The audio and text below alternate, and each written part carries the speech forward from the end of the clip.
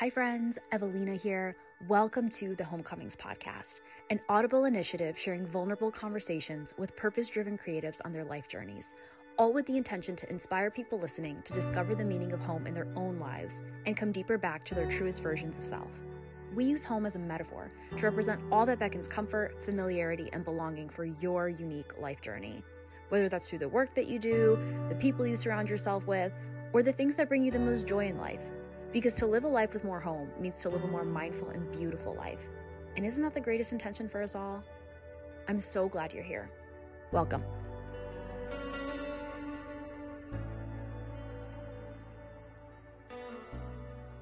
Hello, friends. Happy Pod Tuesday. Happy final Pod Tuesday, at least for this first season of the Homecomings podcast. If you've been here since episode 1, I truly cannot thank you enough.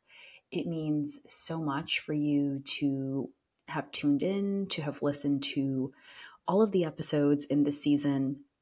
I know there are a gazillion podcasts out there, so for you to have selected this one means so much.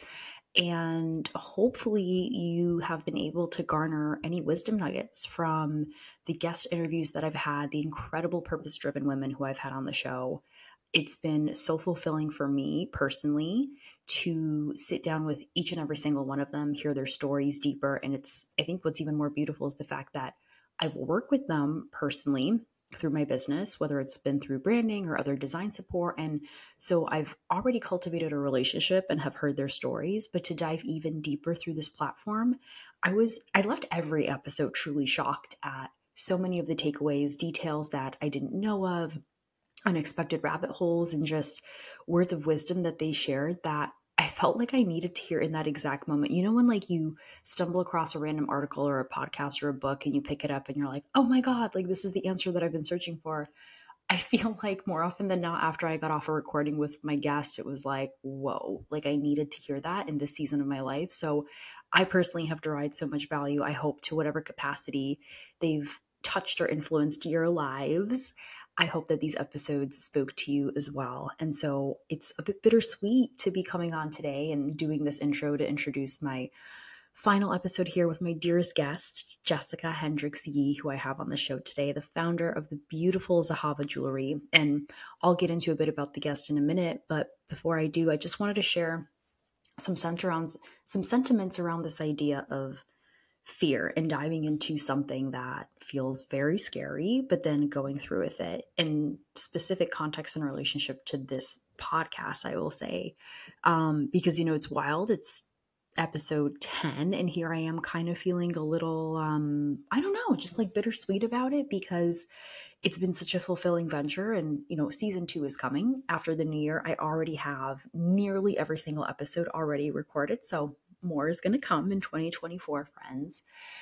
But it's truly, I think, the most wild for me to consider that I was so absolutely terrified just 10 weeks ago with the launch of episode 1. You know, this podcast idea came to me in early February, I think I want to say. So it's been almost a year where I just like got this idea where I'm like, I feel like I need to talk to my clients and hear their stories and share them on a platform somewhere. And originally I thought, okay, they're going to be featured on my website. But then I'm like, wait, who's going to go on my website and listen? And I'm like, if these stories are amazing and worth hearing, then like they should be more easily accessible. And then, you know, the idea evolved, and eventually I'm like, okay, I'm going to do a podcast. And I think it's always interesting to me how ideas will come to us. And I love looking back and almost reflecting on the evolution of them. Like something that started as like something that you could say random or miscellaneous, almost like grew legs and started walking and then running towards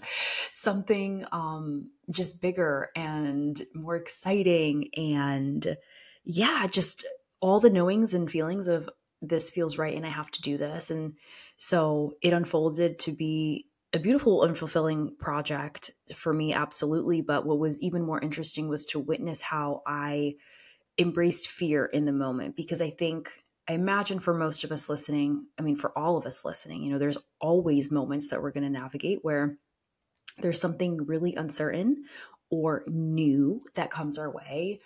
And fear, I think, is our first human nature response, right? We're scared. there's uncomfort whenever we're brought out of our little comfort bubble. We're like, what's going to happen? Pushing through it, doing it. In hindsight, you look back and you're like, what? Like, what was I scared of? And this was literally the situation for me with this podcast. Like, after I released the first episode, and I think it was actually concretized to me after episode 2, I'm like, this is so fine, you know? And so I think I just wanted to share that for anyone listening who's in a moment of uncertainty and they're live right now, navigating fears, doubts, all the things, taking the first step to doing it. And, sometimes it's taking the first step. It could be one of two things. It's like taking baby steps to actually move through with it, and then it becomes less scary. Or sometimes you just have to rip the Band-Aid off. In this instance, I feel like I had to do both. I had to take the baby steps there were a lot of steps, reaching out to the guests, scheduling the interviews, doing the interviews, editing, launching. It was a lot of steps. But then the Band-Aid was ripped off when the first episode absolutely launched. But either way, whether you're kind of building up to it or you're just diving in with both feet, more often than not, once you do it, you look back and you're like, oh, that wasn't so bad.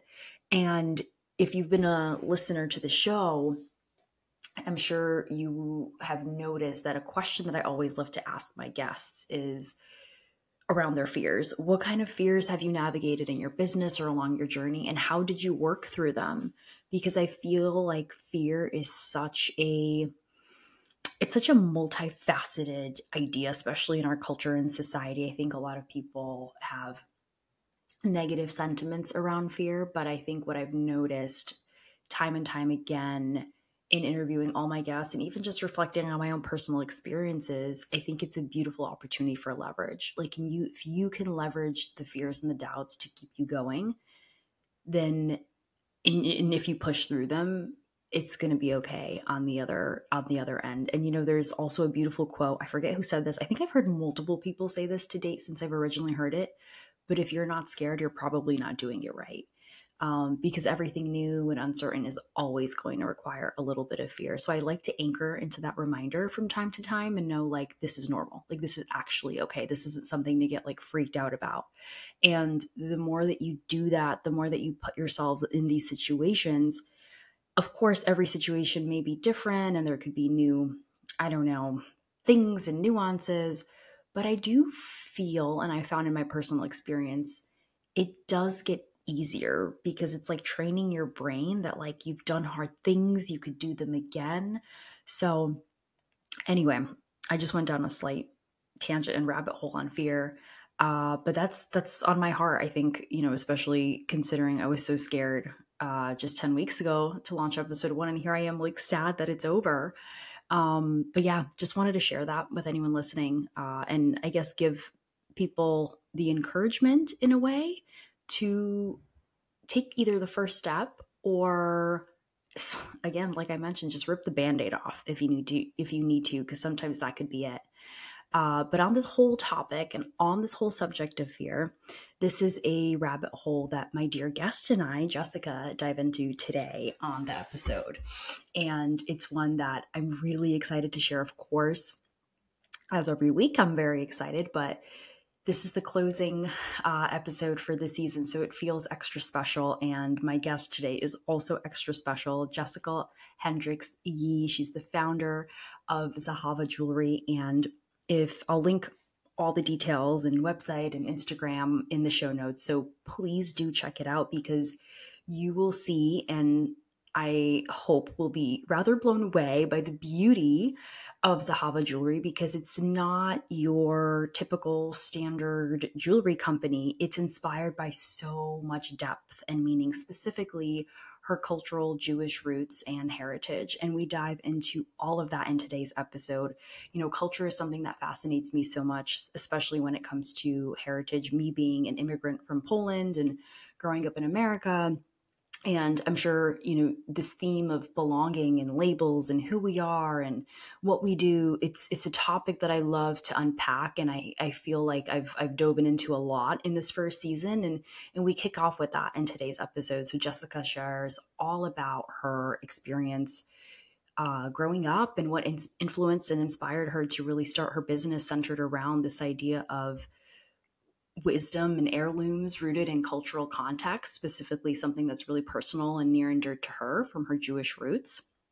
So there's beautiful talking points all around that topic. And then we just dive into her story, which is so magical, the unfoldings of her business. I think what I really loved and appreciated, and we even mentioned it at the end of the episode, I felt like we dropped so many little reminders for both of ourselves and hopefully for anyone listening, whether you're a business owner or not, around unexpected but really important things like just being grateful and savoring the slow beginnings, because there's such a purity and innocence that could be found when you're just starting off or dreaming into an idea. I think so often we're so quick to want to rush to the finish line or get to the next milestone. But then when we're there, we look back in like fond nostalgia for the slow, carefree, more like naive days that we had. There's so much beauty in that. And so when we talked about that, it really, again, I mentioned like, the conversation.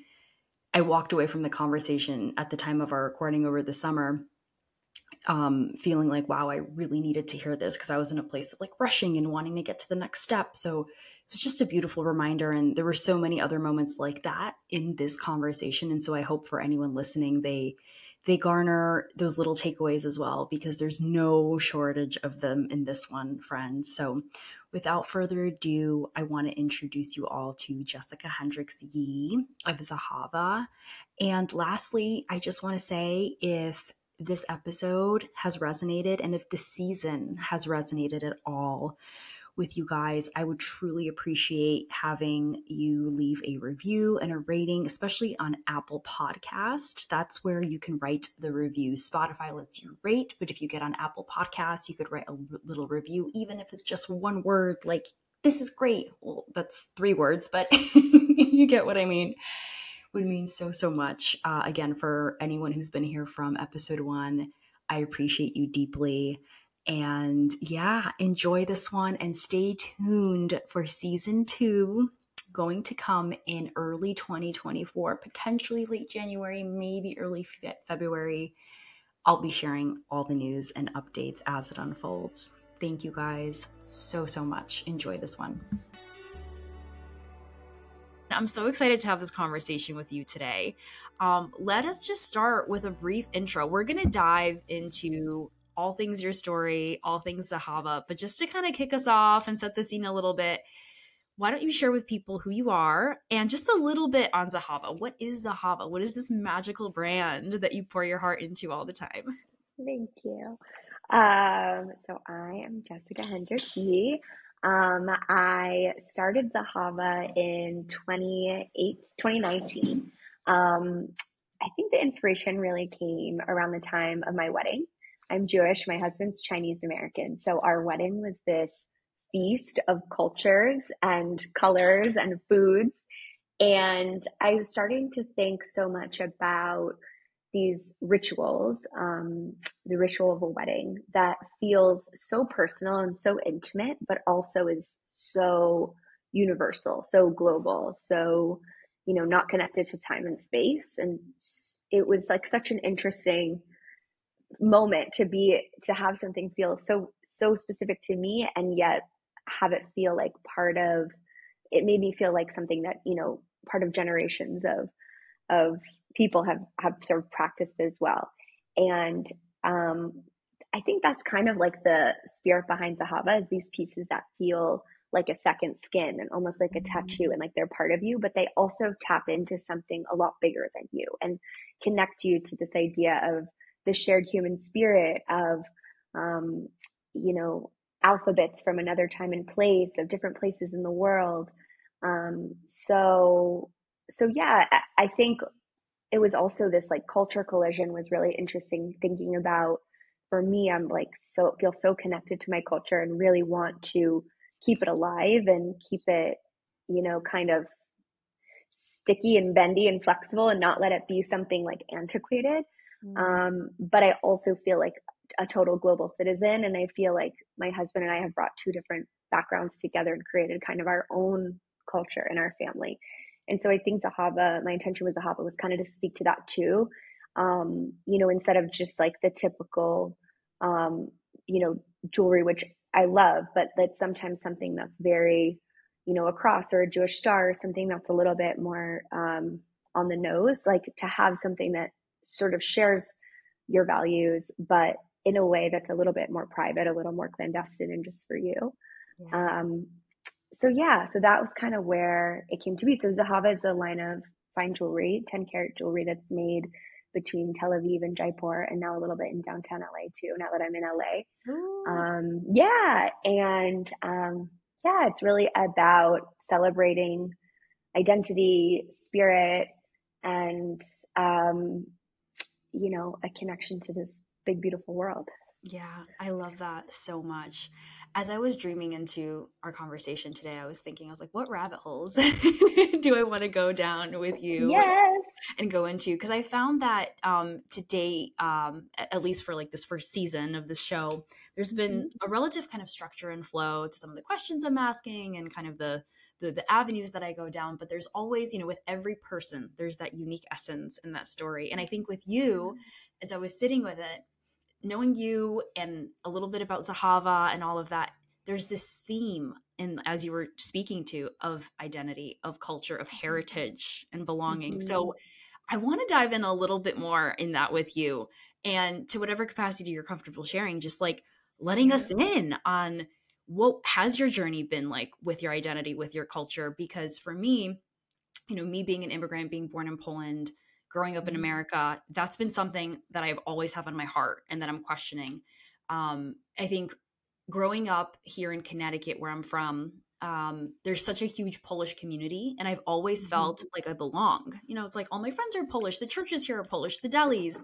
And it wasn't up Mm-hmm. until I went to college in Boston, and I'll never forget this. It was I was doing the women's overnight stay at my college, and my friend who was with me at the time, I like my mom called me and I had to take the call, and I speak Polish with my parents. So she heard me speaking Polish and she's like, "What is that?" She's like, "What are you speaking?" I'm like, it's Polish, like duh, like you've never heard of it?" Because everyone in my hometown speaks Wow. Polish. And so that was the first moment where I really started to question like, oh, this is something different. And it was through that journey of me actually being out of context of a place that I felt where I belong, where I then kind of started questioning my sense of belonging. And that in a Oh, way allowed me to embrace my background that in a different way that I hadn't done before and just garner more yeah. like appreciation for it. So I'm curious if there was ever like a come to moment like that for you, Yeah. or if you just want to speak generally on what your journey has been with leaning into your culture and embracing that and celebrating it now through Zahava. Yeah, I love that. Thank you for sharing that. That's really interesting.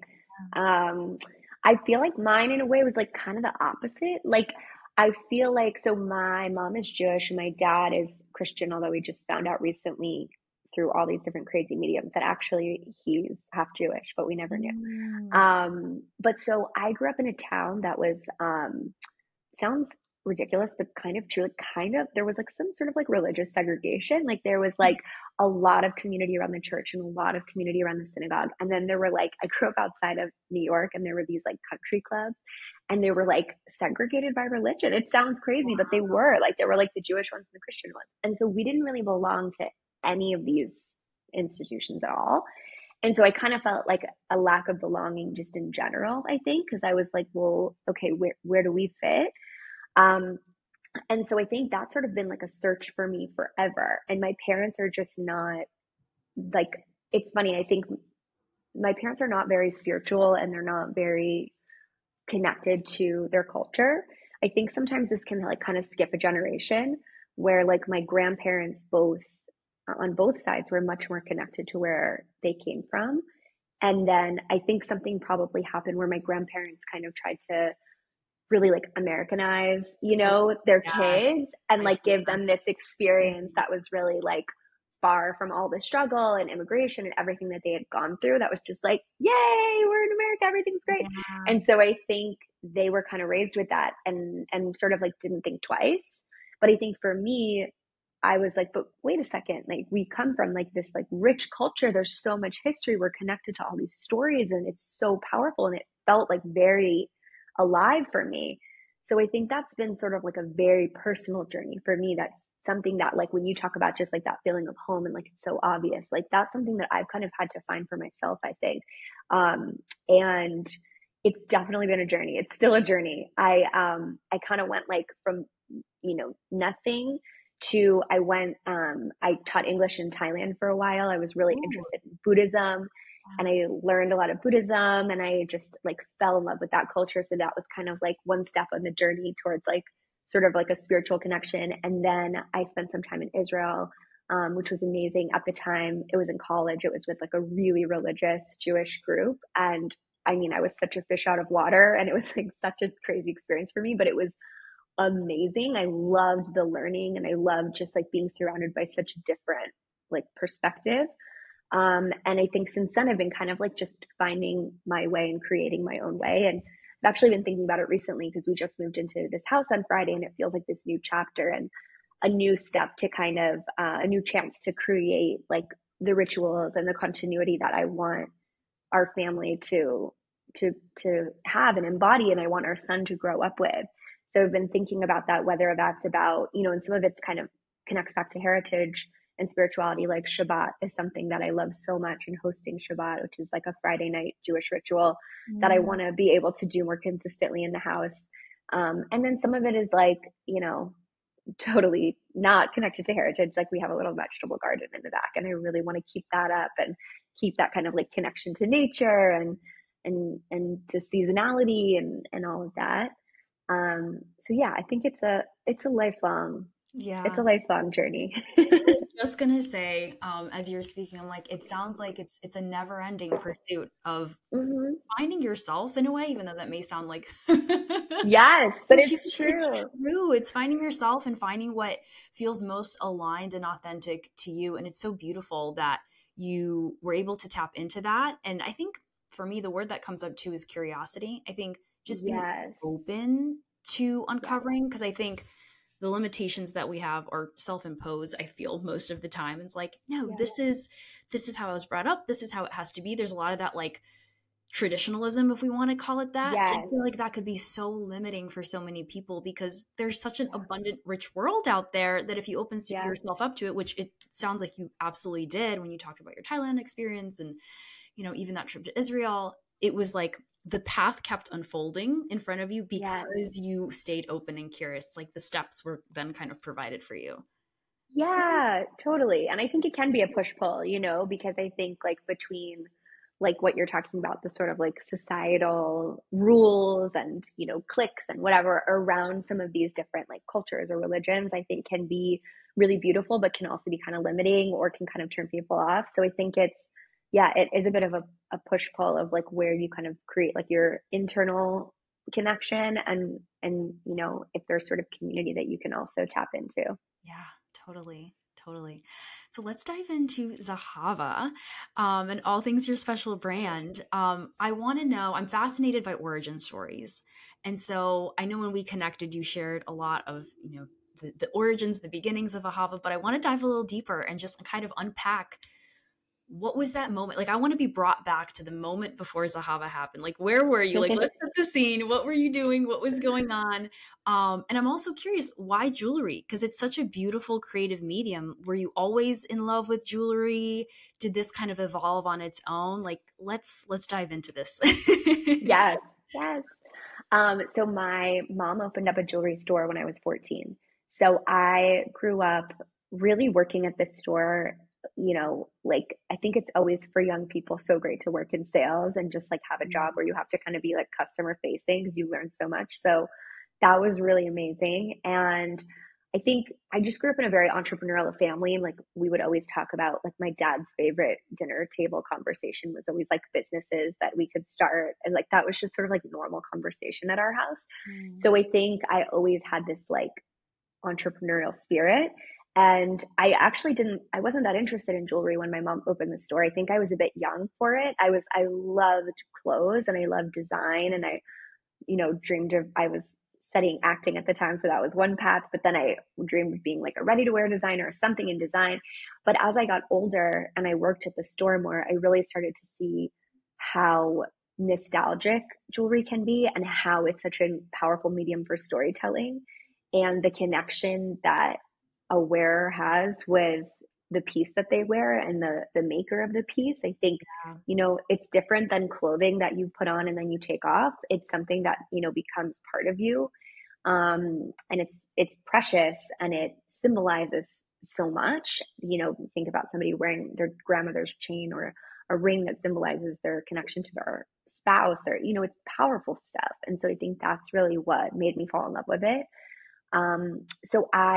When I taught English in Thailand, I spent some time in Cambodia, and I started a line called the Brave Collection. That is a line of jewelry all handmade in Cambodia, and was really about combating human trafficking, and working with fair trade artisans in Cambodia. And so that was kind of my way of, like, it was almost like my grad school, like, just like learning by doing.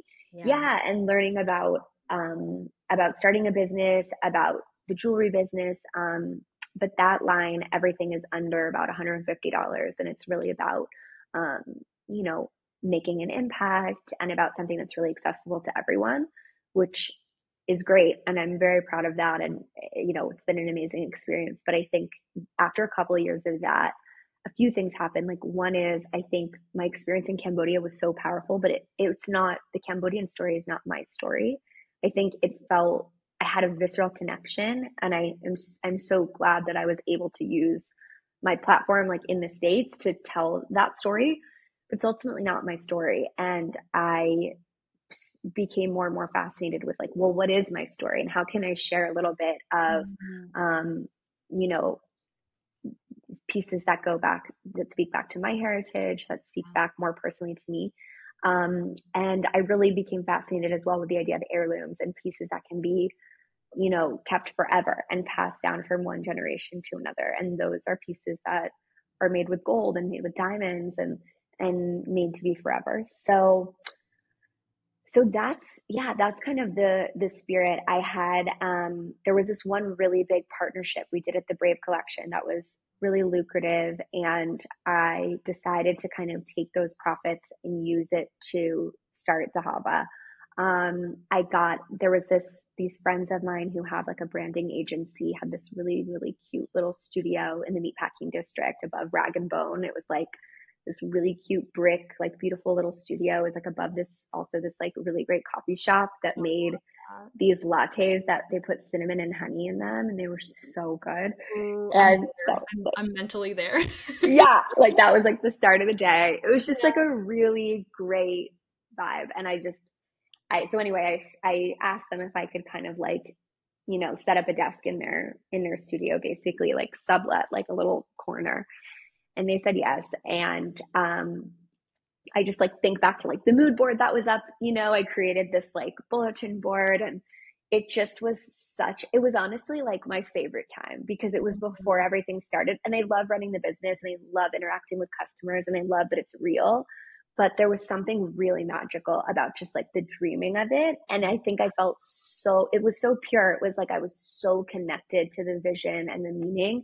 And I think I often try to go back to that time in my head, because I think sometimes when it becomes real and you sort of get distracted by like, well, this is really what this customer wants, or this is really what is selling and this is where we're making money. Like, I think it can kind of confuse the like purity of the essence of it sometimes.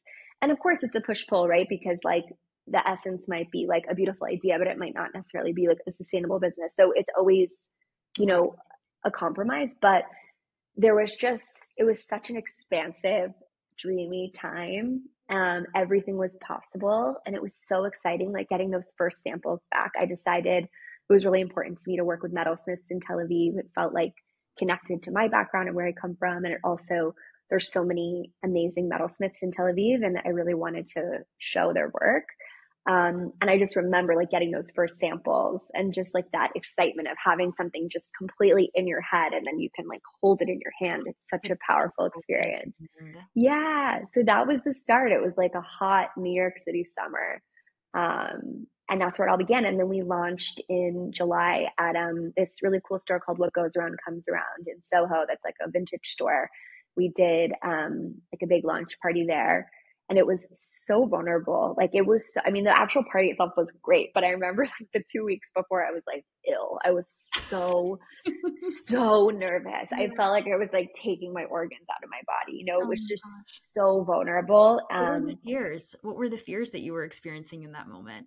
I mean, I think part of it was like, you know, from a business standpoint, like I think I had invested so much time and money at this point in just the time that I had given myself to just plan this was like months and months. And then I think also just, you know, creating a gold jewelry line is not cheap. And I've never had financing. I've always just kind of bootstrapped and done it myself.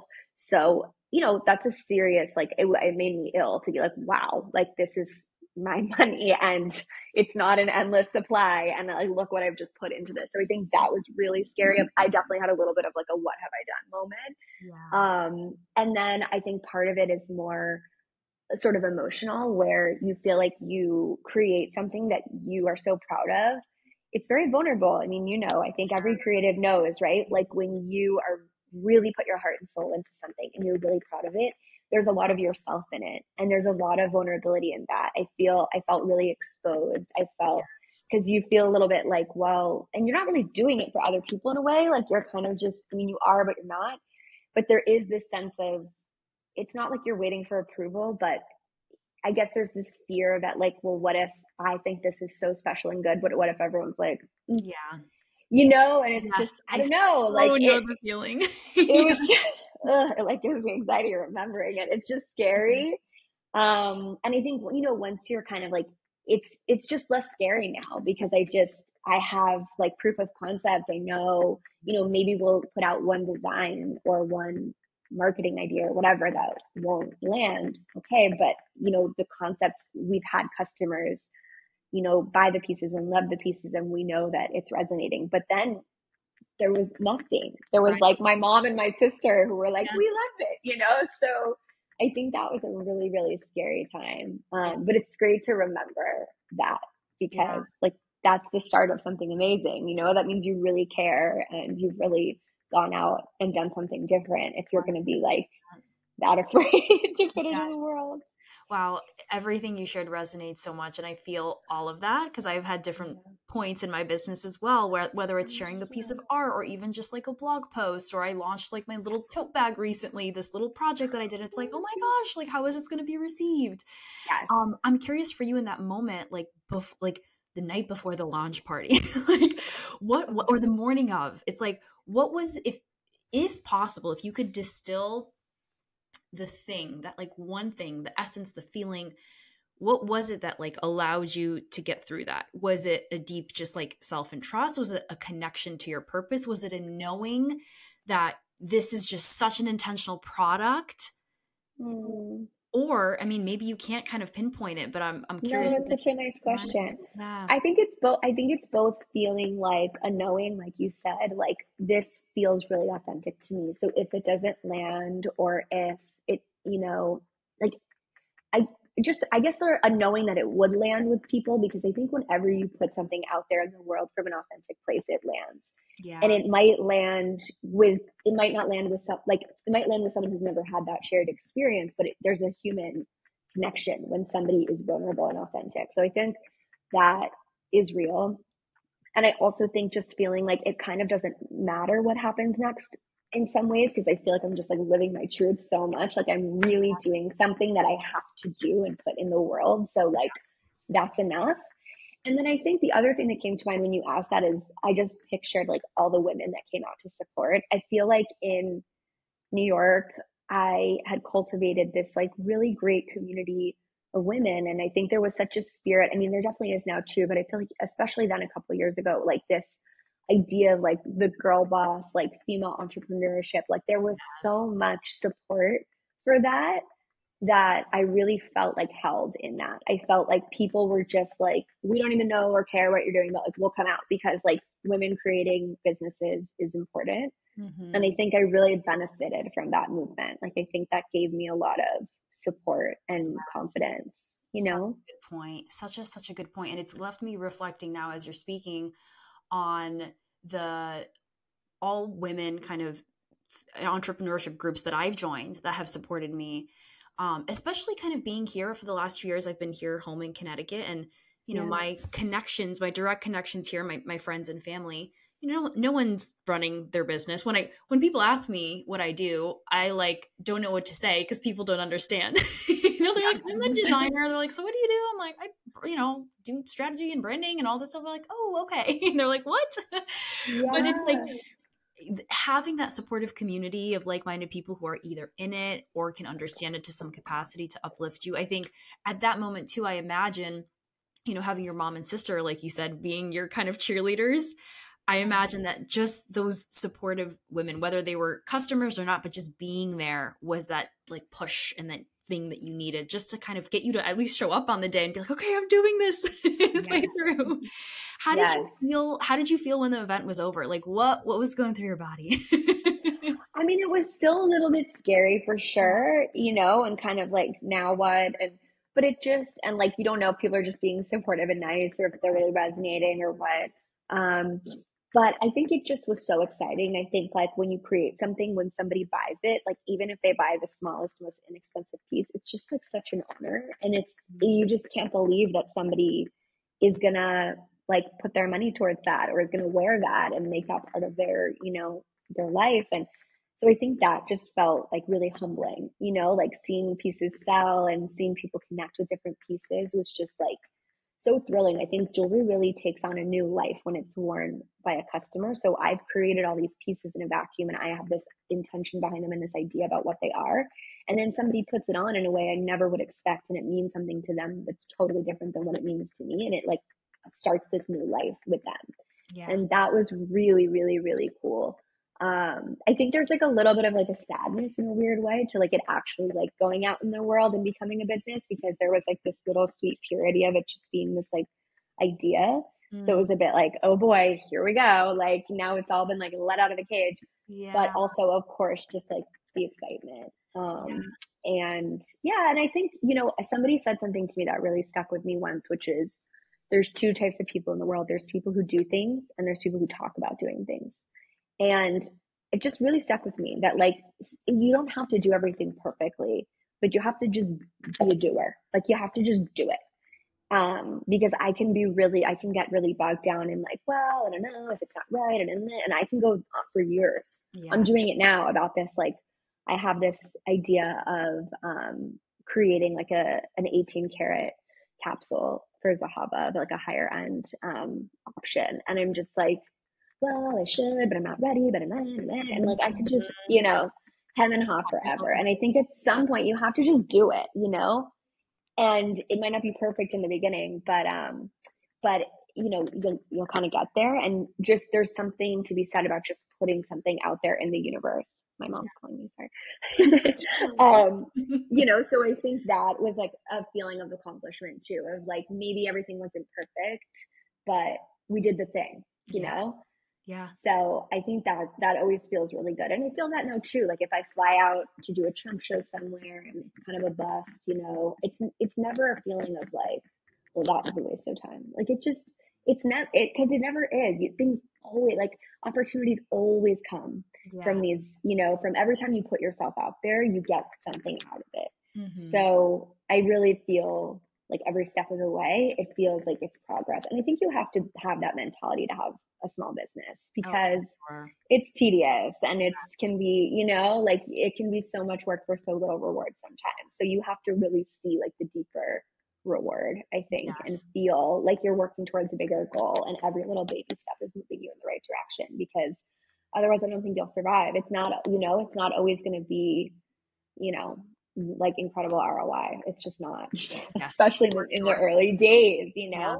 It's got to be a labor of love. It's got to be like all part of a bigger picture. So I think there's like a lot of patience, which can be hard, Yes. um, before the momentum kind of kicks in. Yeah, absolutely. Patience and resiliency is something that Oh, I have been really like personally for me with the business this year, and we talked a little bit before pressing record on like the transition and all that, yeah. trusting that it's all going to unfold, holding true to the vision, and just like you said, continuing to put things out there because I'm so with you on the page of you put something out, you give, and then you receive. It's that equal transactional Yes. exchange and trusting that process that it's going to unfold. I love so much what you said about the purity of those early phases, those early days, because, and this is, personally really fitting for me, I think, as just like a selfish little reminder that I'm going to take for myself in that, dreaming into all these, expansive ideas. There's this part of me, and I imagine for a lot of people, that they just want to get to that place. Like they just want the Totally. business to take off. They just want to get the finances and the money coming and the whatever, fame, Mm-hmm. recognition, all that. Mm-hmm. And I've heard this a lot too from, other interviews with like business owners and in my podcast and all this, where it's like they always come back to those like early moments, like those early days of that innocence, and hearing you share your That's right. experience, and especially so viscerally describing that, like the senses, because I'm such a sensorial person, of like you in this beautiful studio with the smell of the coffee and all that. Like there is, like you said, I love that word, purity. There's an innocence to Yeah. it. And Yeah. I think I personally, for myself, am taking that as permission, a deeper permission to embrace this in between, because that's kind of where I feel like I'm at. It's like Yes. it's the in between, but I will say too, it's the dreaming phase, and so finding more Yes. enjoyment and satisfaction and gratitude for the dreaming, because I imagine, yeah, in a year or two or whatever, I'll be wishing for these phases again. Like you're gonna miss Yes. it. So No, thank that's you for so sharing that. eloquent. You're Yeah, so right. Well, thank you for reiterating that back, because that really lands with me too. yeah, Yeah, I think once it does get off the ground, I think sometimes it's hard to like appreciate that it's off the ground, because you're just now focused on the next thing and the next step, and you're frustrated that it's not doing the next thing. And right. it's hard to sometimes even appreciate where you've gotten. So yeah, I think that like early phase, and I think also like there's something about like once the train is already on the track and it's moving, it can be hard to like, see those things. It's kind of like when you go on vacation and you come back to your house and you're like that is there. Like Yeah, we put that there. Like this it looks feels foreign. terrible. Or like, yeah, like, or, but like you can see it and you can make updates. Like we just moved, obviously, so this is top of mind, where it's like we have all these ideas and we're so excited. But I also know that if we don't make these like home improvements now, we're going to stop seeing them and we're going to stop like having energy for them. We're just going to be like, it's fine. So, and I think it's kind of the same way, where it's like in the beginning, you want every little detail to be perfect. And then once you're going, you're also just trying to like get through the day. And so I think sometimes it's, you can get a little bit lazy, I think, with certain things, Oh yeah. certain details or visuals or things, it's like, oh, it's fine. Well, let's just use that. Or let's just use the less expensive tissue paper. Or let's try to save a little money. And Yeah. there's something, in those early moments where you just want everything to be like this work of art.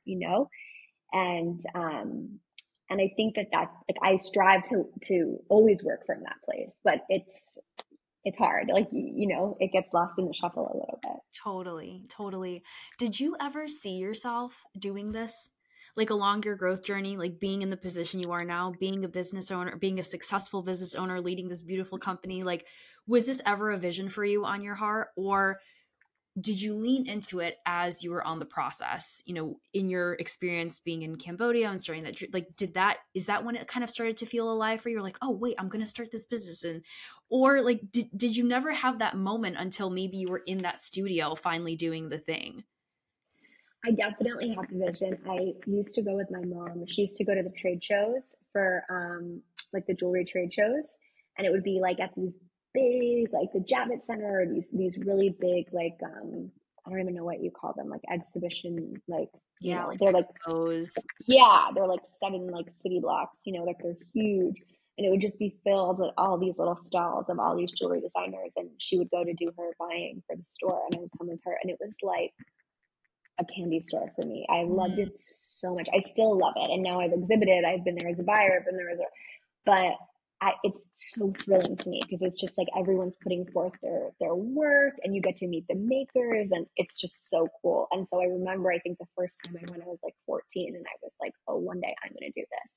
So it wasn't really plan A, like, because I yeah. was a theater major, and I was auditioning, and like acting was really what I wanted to do. But then I think that world became just less interesting to me. Like, I think as a student, acting is so beautiful, but as a business, it's really hard. And I think that I kind of got turned off by like the reality of what the business would be. And I remember feeling like, wow, I could read a script I could spend 2 hours like really thoughtfully reading the script and then spend another 4 hours preparing my sides and go into audition and just like be rejected right off the bat because like my hair is too brown or it's not brown enough or Wow. whatever, some stupid thing. And I remember feeling like at least like starting a business, it may be difficult, but at least like every bit of effort I put in will move me forward. And I think there was something, and this isn't like fact, it's just the way that it felt to me, like about the acting world. It felt like I could put in so much effort and it just wouldn't necessarily take me forward.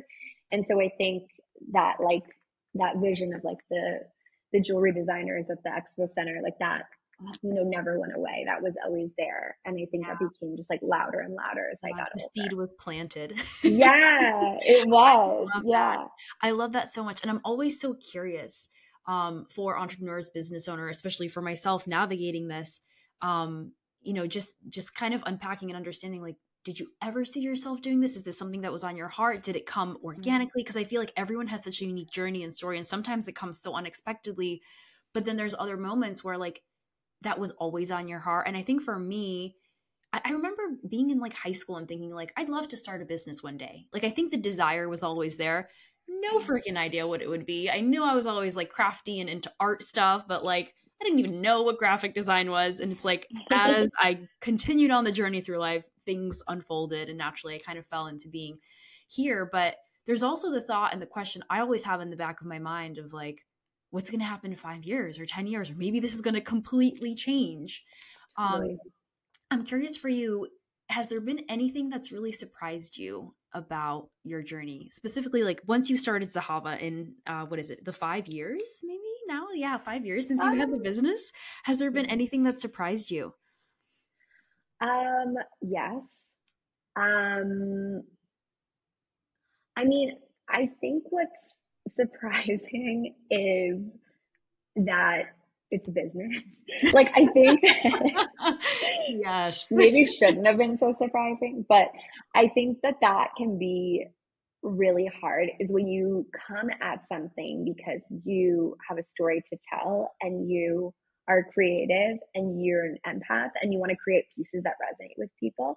That's a very different skill set than bookkeeping and Mm, sales and invoicing and marketing and so I think it really requires you to be a jack of all trades, which I really love. And I feel like it's important to kind of like develop those other muscles. And there are other parts of the like there are a lot of parts of the business that I really love. There's parts that I hate, like bookkeeping. I really really hate, like yeah. paying taxes. I'd rather have like dental surgery than like deal with that. But Second but that. right. I have to outsource that. Oh, me too. It was like the first thing. I was like, Yes. that's the first thing I will outsource.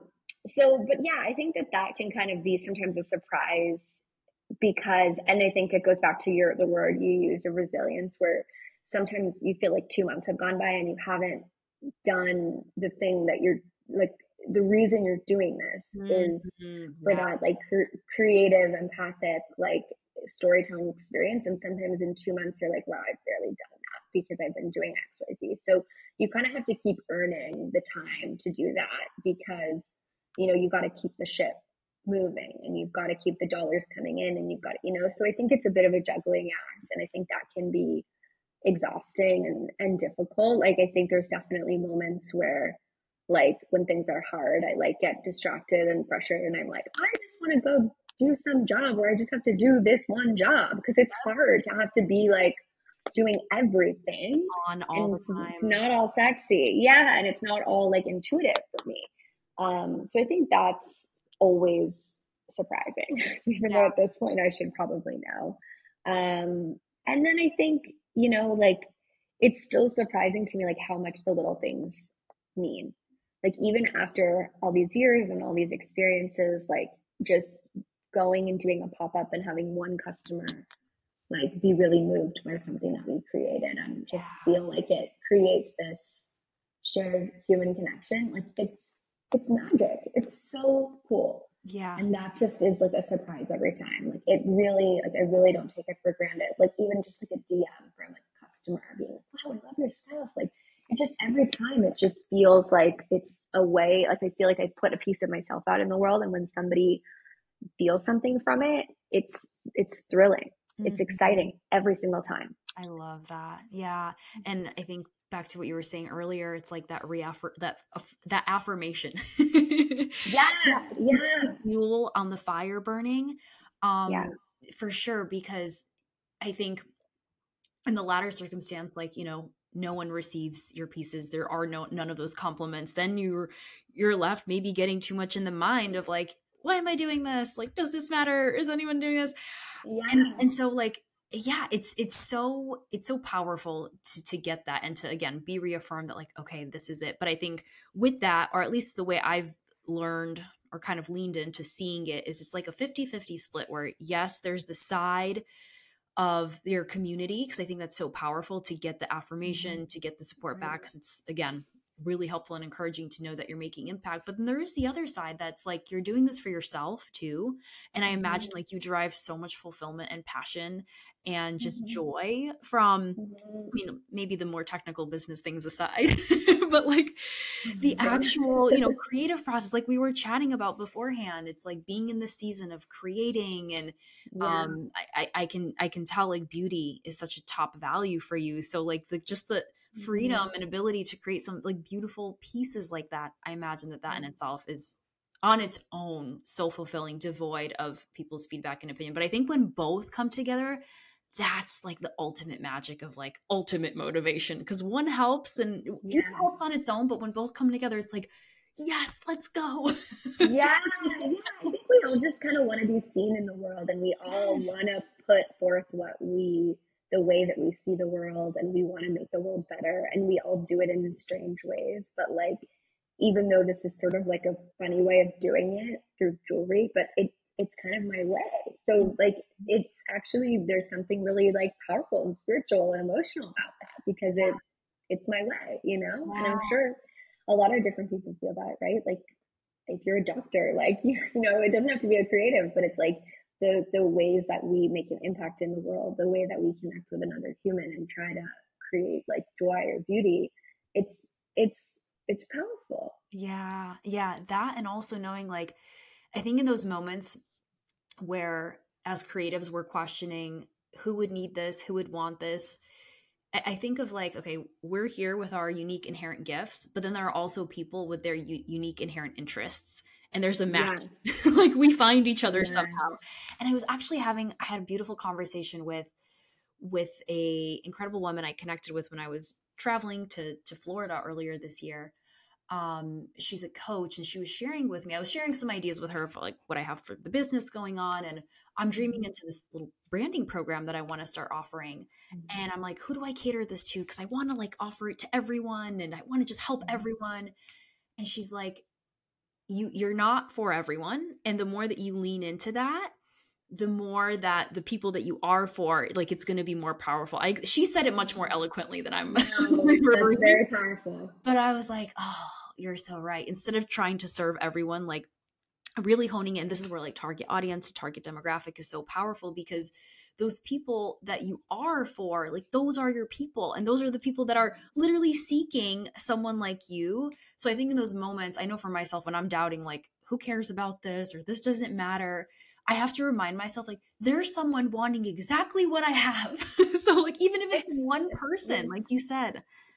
You're so right. It's so, and I need to hear that again too, because you can. So it's really easy for me to get distracted into feeling like you just want to make something that works for everyone and, Yeah. cater to all different types of people. And that's really powerful idea. And also, I like what you said about like there's people with different interests who are looking because you're right. Like there is so much joy in being the other end as a consumer. Like I was telling you before offline that we just went to Morocco and there's this ceramics brand that I discovered a couple years ago and I've been following it for years and I'm obsessed with it. And I got to go into their showroom in Morocco So and cool. buy a couple pieces.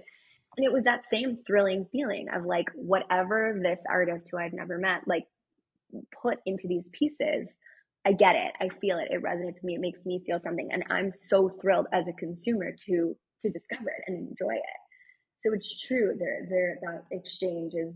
I don't usually think about it on that. You've kind of reframed that for me, but I love that thought of just like the joy of also like being the one to discover the product and have it kind of like fill that void or embody like an idea that you feel is really powerful too. Yeah, totally. I want to ask you about your Mallorca experience because that was such a beautiful, I imagine, just fun, adventurous time in your life. And so I'm curious about that, but Yeah. specifically how that impacted your business. Were there any Mm, takeaways from that experience? Because we were, I think in what you've shared, travel has been such an inherent part of helping to expand you and align you on your path. So you lived mm, in Mallorca for 2 years, was it? almost three. Almost 3 years. Yeah. And this was in the midst of Yeah. you having started Zahava in LA, correct? In New York, yeah. So New I York. started Zahava in New York. I started Zahava in July of 2019, and then my son was born the following August. And then when he was 6 months old, we left New York. We moved to Madrid, which was supposed to be like a 1 year trip to Madrid. The pandemic hit, and we were stuck in this little city, and we left and we moved to Mallorca.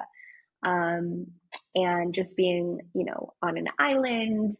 The first house we moved around a lot, but the first house we had like chickens in the backyard that would lay eggs every morning, and there was jasmine everywhere, and we would get rosemary and mint from the garden every day. It was just, and we felt like we had landed in Eden. It was so beautiful. Um, it was really interesting. It was challenging from a business perspective, being so far away from my consumer, like not only not doing pop-ups, but not even sort of like being around the shop, the types of shops that would carry our stuff or the types of customers that would buy our stuff. Like I certainly made a community in Mallorca and sold some of our pieces within the community, but it's not exactly like our target demo. Yeah. And so I think it was hard being disconnected from that.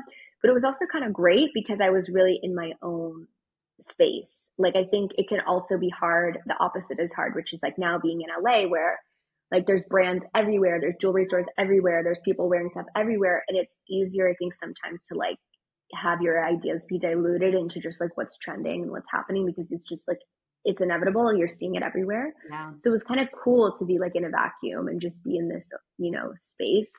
Um, I mean, I think I'm still unpacking it, to be honest. I mean, we've been back almost a year in the States. I think we're still trying to figure out like what this experience really meant because it was so powerful. Yeah. But I think one thing that was interesting that I didn't expect was realizing like how American I am because Mhm. I think I was excited. Like I've always been a New Yorker, now LA, but sort of, two sides of the same coin. And I always felt like I loved New York, but I also was like really ready to get out of it. And I felt like there was like a certain toxicity to the pace and just like the pressure that I felt was like just a lot. And it was really great the first few months to be gone from that and just to slow down and to be in a different pace. But after a year, 2 years, almost 3 years, I'm like, you can take the American out of America. But like, I realized how American I am. Like, Wow. I grew up being so, my parents lived in France. I was born in France and having this kind of like, oh, Europe is so much better.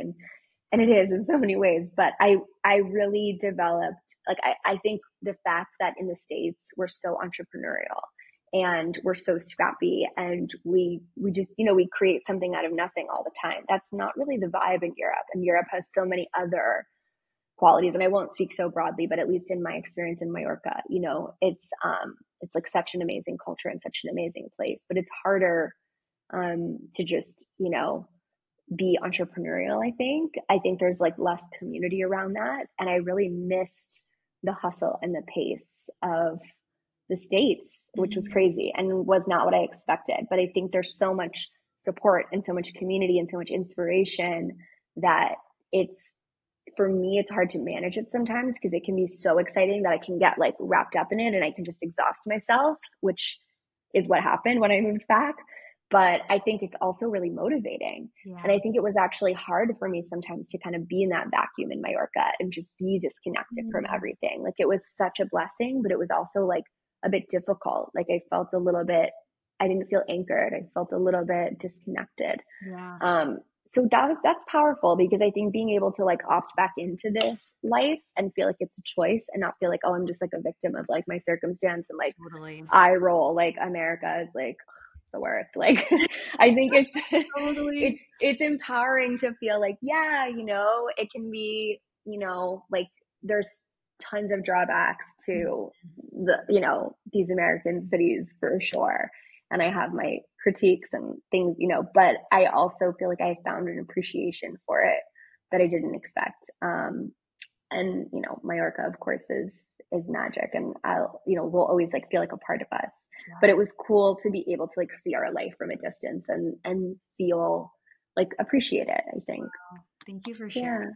Yeah. Like I'm thinking the power of context, like what an influence that has, because, while, and I think about this for myself too, because we were just chatting earlier as well before we pressed record on like, I could take my business anywhere. I could work from anywhere, but there is Mm-hmm. something to be said about the energy, if we want to call it that, of the place Yeah. that you're in. Yeah. Is it conducive to what you're trying to do? Yeah. Because I also, it's funny when you were saying you're like very American. I'm like, oh man, this is like my type A go getter girl boss man mindset, like activated. Right. I'm like, oh, and there's a piece of me that's always wanted to live in New York because I'm like, oh, what an opportunity and all that. Mm-hmm. But I wonder too if being in a context of something slower like Europe would serve me, or I don't want to say hinder me, but like give me that similar feeling of like, this is great, but like maybe I need to be in like a more stimulating, I don't know if that's the right word, but I feel like LA, it's interesting because I totally see the hustle New York, then the European easy slow. And I feel like LA might be the perfect amalgamation of that That's what we're hoping. because That's what it we're is hoping American, but for. the West Coast is more easygoing. And I'm like, wow, I Yes. think you've settled for now, at least in this season of your life, on like that I think perfect so. place. I think so. I think so. I mean, I think that's what it is. I think that like being able to learn so much from like having my 20s have been in New York and just learning so much about like, from that networking and that pace and that hustle and like whatever. It was so amazing. And I carry that with me. And then being able to be in Spain and have that pace and that just like appreciation of life and time for the family. And I started turning my phone off every Saturday for Shabbat living in Spain. And I've kept that up. And, Ooh. I learned so much. I mean, my husband and I talk about it all the time. Just, we really learned so much about living, working to live, because that's the Spanish really have taught us that. And I think that was so incredible. So I think that is the goal ultimately, right? Is like you kind of like lean into all these things you're drawn to, of like living on an island or living in a big city, but then kind of finding the happy medium and incorporating all of that. And I think there's moments where I have to like channel one or another, where I'm just feeling kind of like sedentary and I have to like channel that New York energy, or I'm feeling really crazed and I have to remember, life in Mallorca and take it Yeah. down a notch. I think that's what's crazy too, is that like you get into your bubbles, like, and in LA, we moved here in August and we've definitely been in sort of like a work bubble. And it's been just like really chaotic, in a great way, but just like growing the business. And I don't know, feel like my husband and I both just kind of fell into this, like, gotta work, gotta do this, blah, blah, blah, like this just very like American energy. And we were just in Spain and everything just sort of stopped. And it was so peaceful and it was so beautiful. And it just, I think, you used the word permission earlier, which I think is really powerful, like giving yourself that permission and realizing, okay, well, we just picked up and we went to Spain for almost 3 weeks and the world didn't end and it was okay. And yes, like maybe, it'll like negatively impact sales a little bit and that's okay. And so I think remembering, but sometimes for me, I have to get out of my physical place to remember that, because it can be really hard for me when I get into my groove in LA, or honestly, even when I was living in Mallorca, crazy as it sounds, it was Yeah. the same thing sometimes, where you're planned like, okay, this Friday, I'm going to take the day off and I'm going to do this way, this. And suddenly it's Friday at 3 o'clock and you still haven't found that time for whatever you wanted to do. And you're like, oh, I just have to get these few more emails out. So I think sometimes for me, I have to like, I'm like a baby. It's like physically remove them from the Yeah. situation, because like I can't, like, I don't know, have the discipline. Like the to-do list is never going to be done. Like there's Yeah. always stuff. So yeah, I think it's like, it's keeping that alive. Like obviously travel is such a luxury, but I think it's so important. And I think it can be all different things too. Like it could be camping for the weekend. It doesn't have to be going to another country, but getting out of your day to day and your routine. It's Yeah. it's important. Oh, I love that so much. And I'm taking everything you shared for myself. I'm like, the reminder to just Me too. I'm like, take your own allow advice. myself, allow myself more of that spontaneity. It's all going to be okay. Yeah, yeah, Yes. yeah.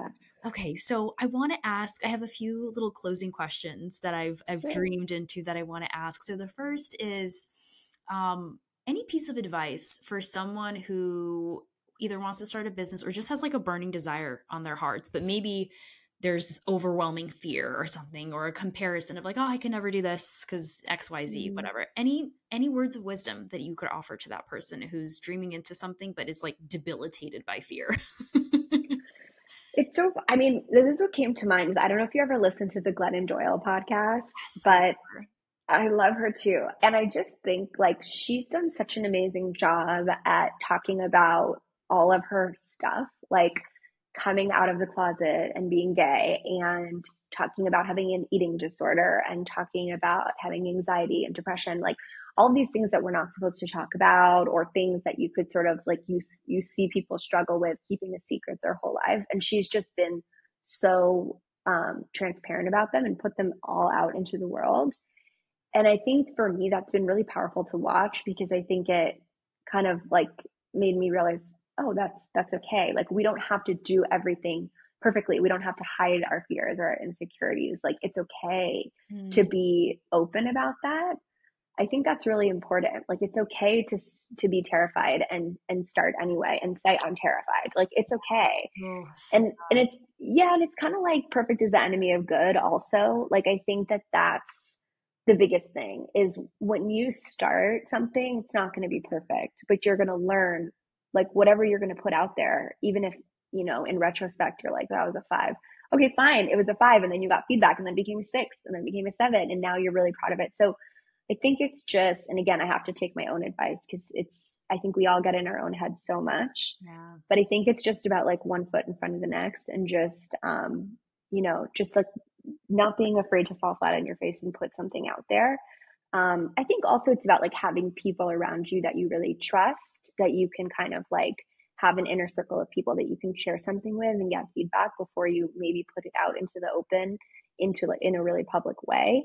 Like I feel like there's people that, you know, whether they're just personal or professional contacts that you know you really develop a trust for, where you can say this is something I'm workshopping, like does what, you know, how does this feel? And I think that can kind of give that little bit of confidence sometimes, or maybe not. Like maybe I love it's the feedback is like, wow, it's really not ready, I actually don't understand this, and maybe that's helpful, and then like there is, you know, that space to like to fix it in a private way before you kind of like put it out into the world and it feels like it starts snowballing. yeah. um, but I think also like starting small, like, you know, I've like never had financing and I've just had to grow a lot more slowly.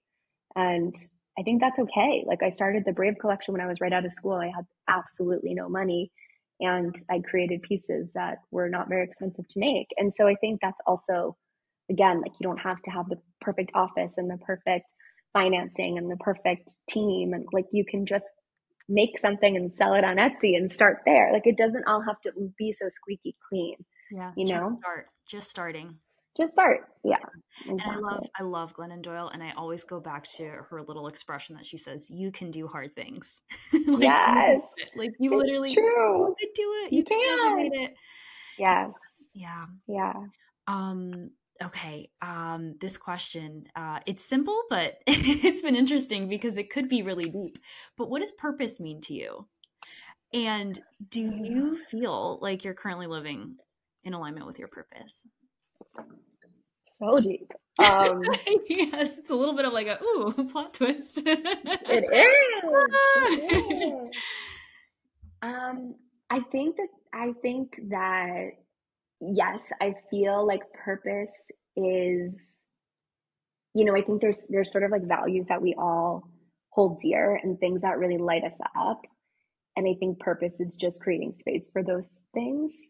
And I think sometimes I do and sometimes I don't, or sometimes I do for one and not the other. Hmm. I think having a business often means creating a lot of space for that feeling of purpose that's connected to entrepreneurship and creating less space for things that are also part of my purpose, like meditation or rest or being social or, you know, other things. So I think that's difficult.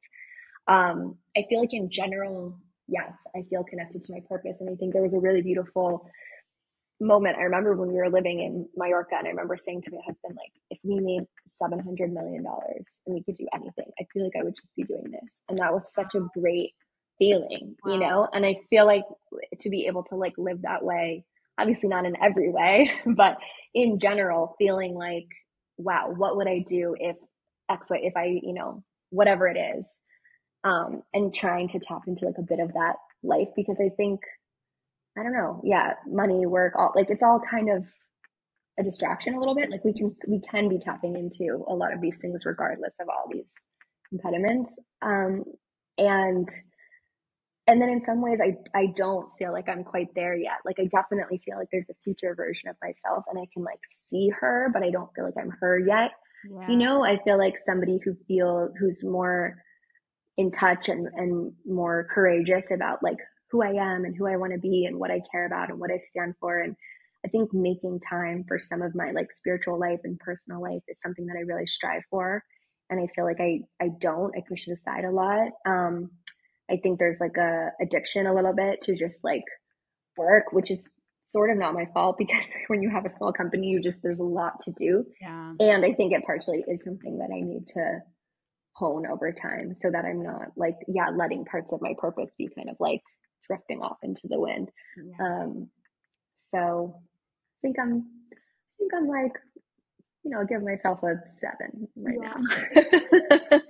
So it is good.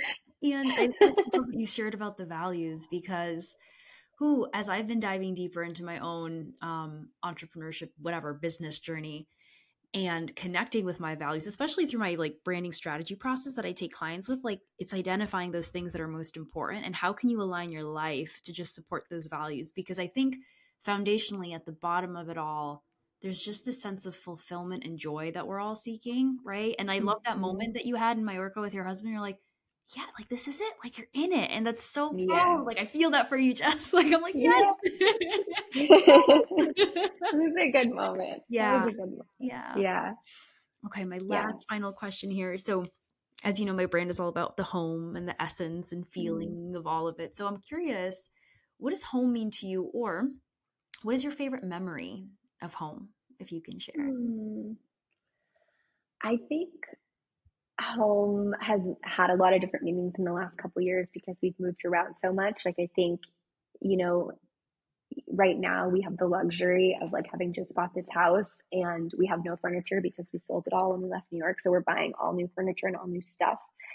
And it's so fun. And it feels like home feels so much about the space and the stuff. But you know, the last couple of years we've been living in furnished rentals with like a couple suitcases. And home was really about just our family, about, you know, the rituals that we kept, about the recipes that we make, about the energy of, you know, hosting people.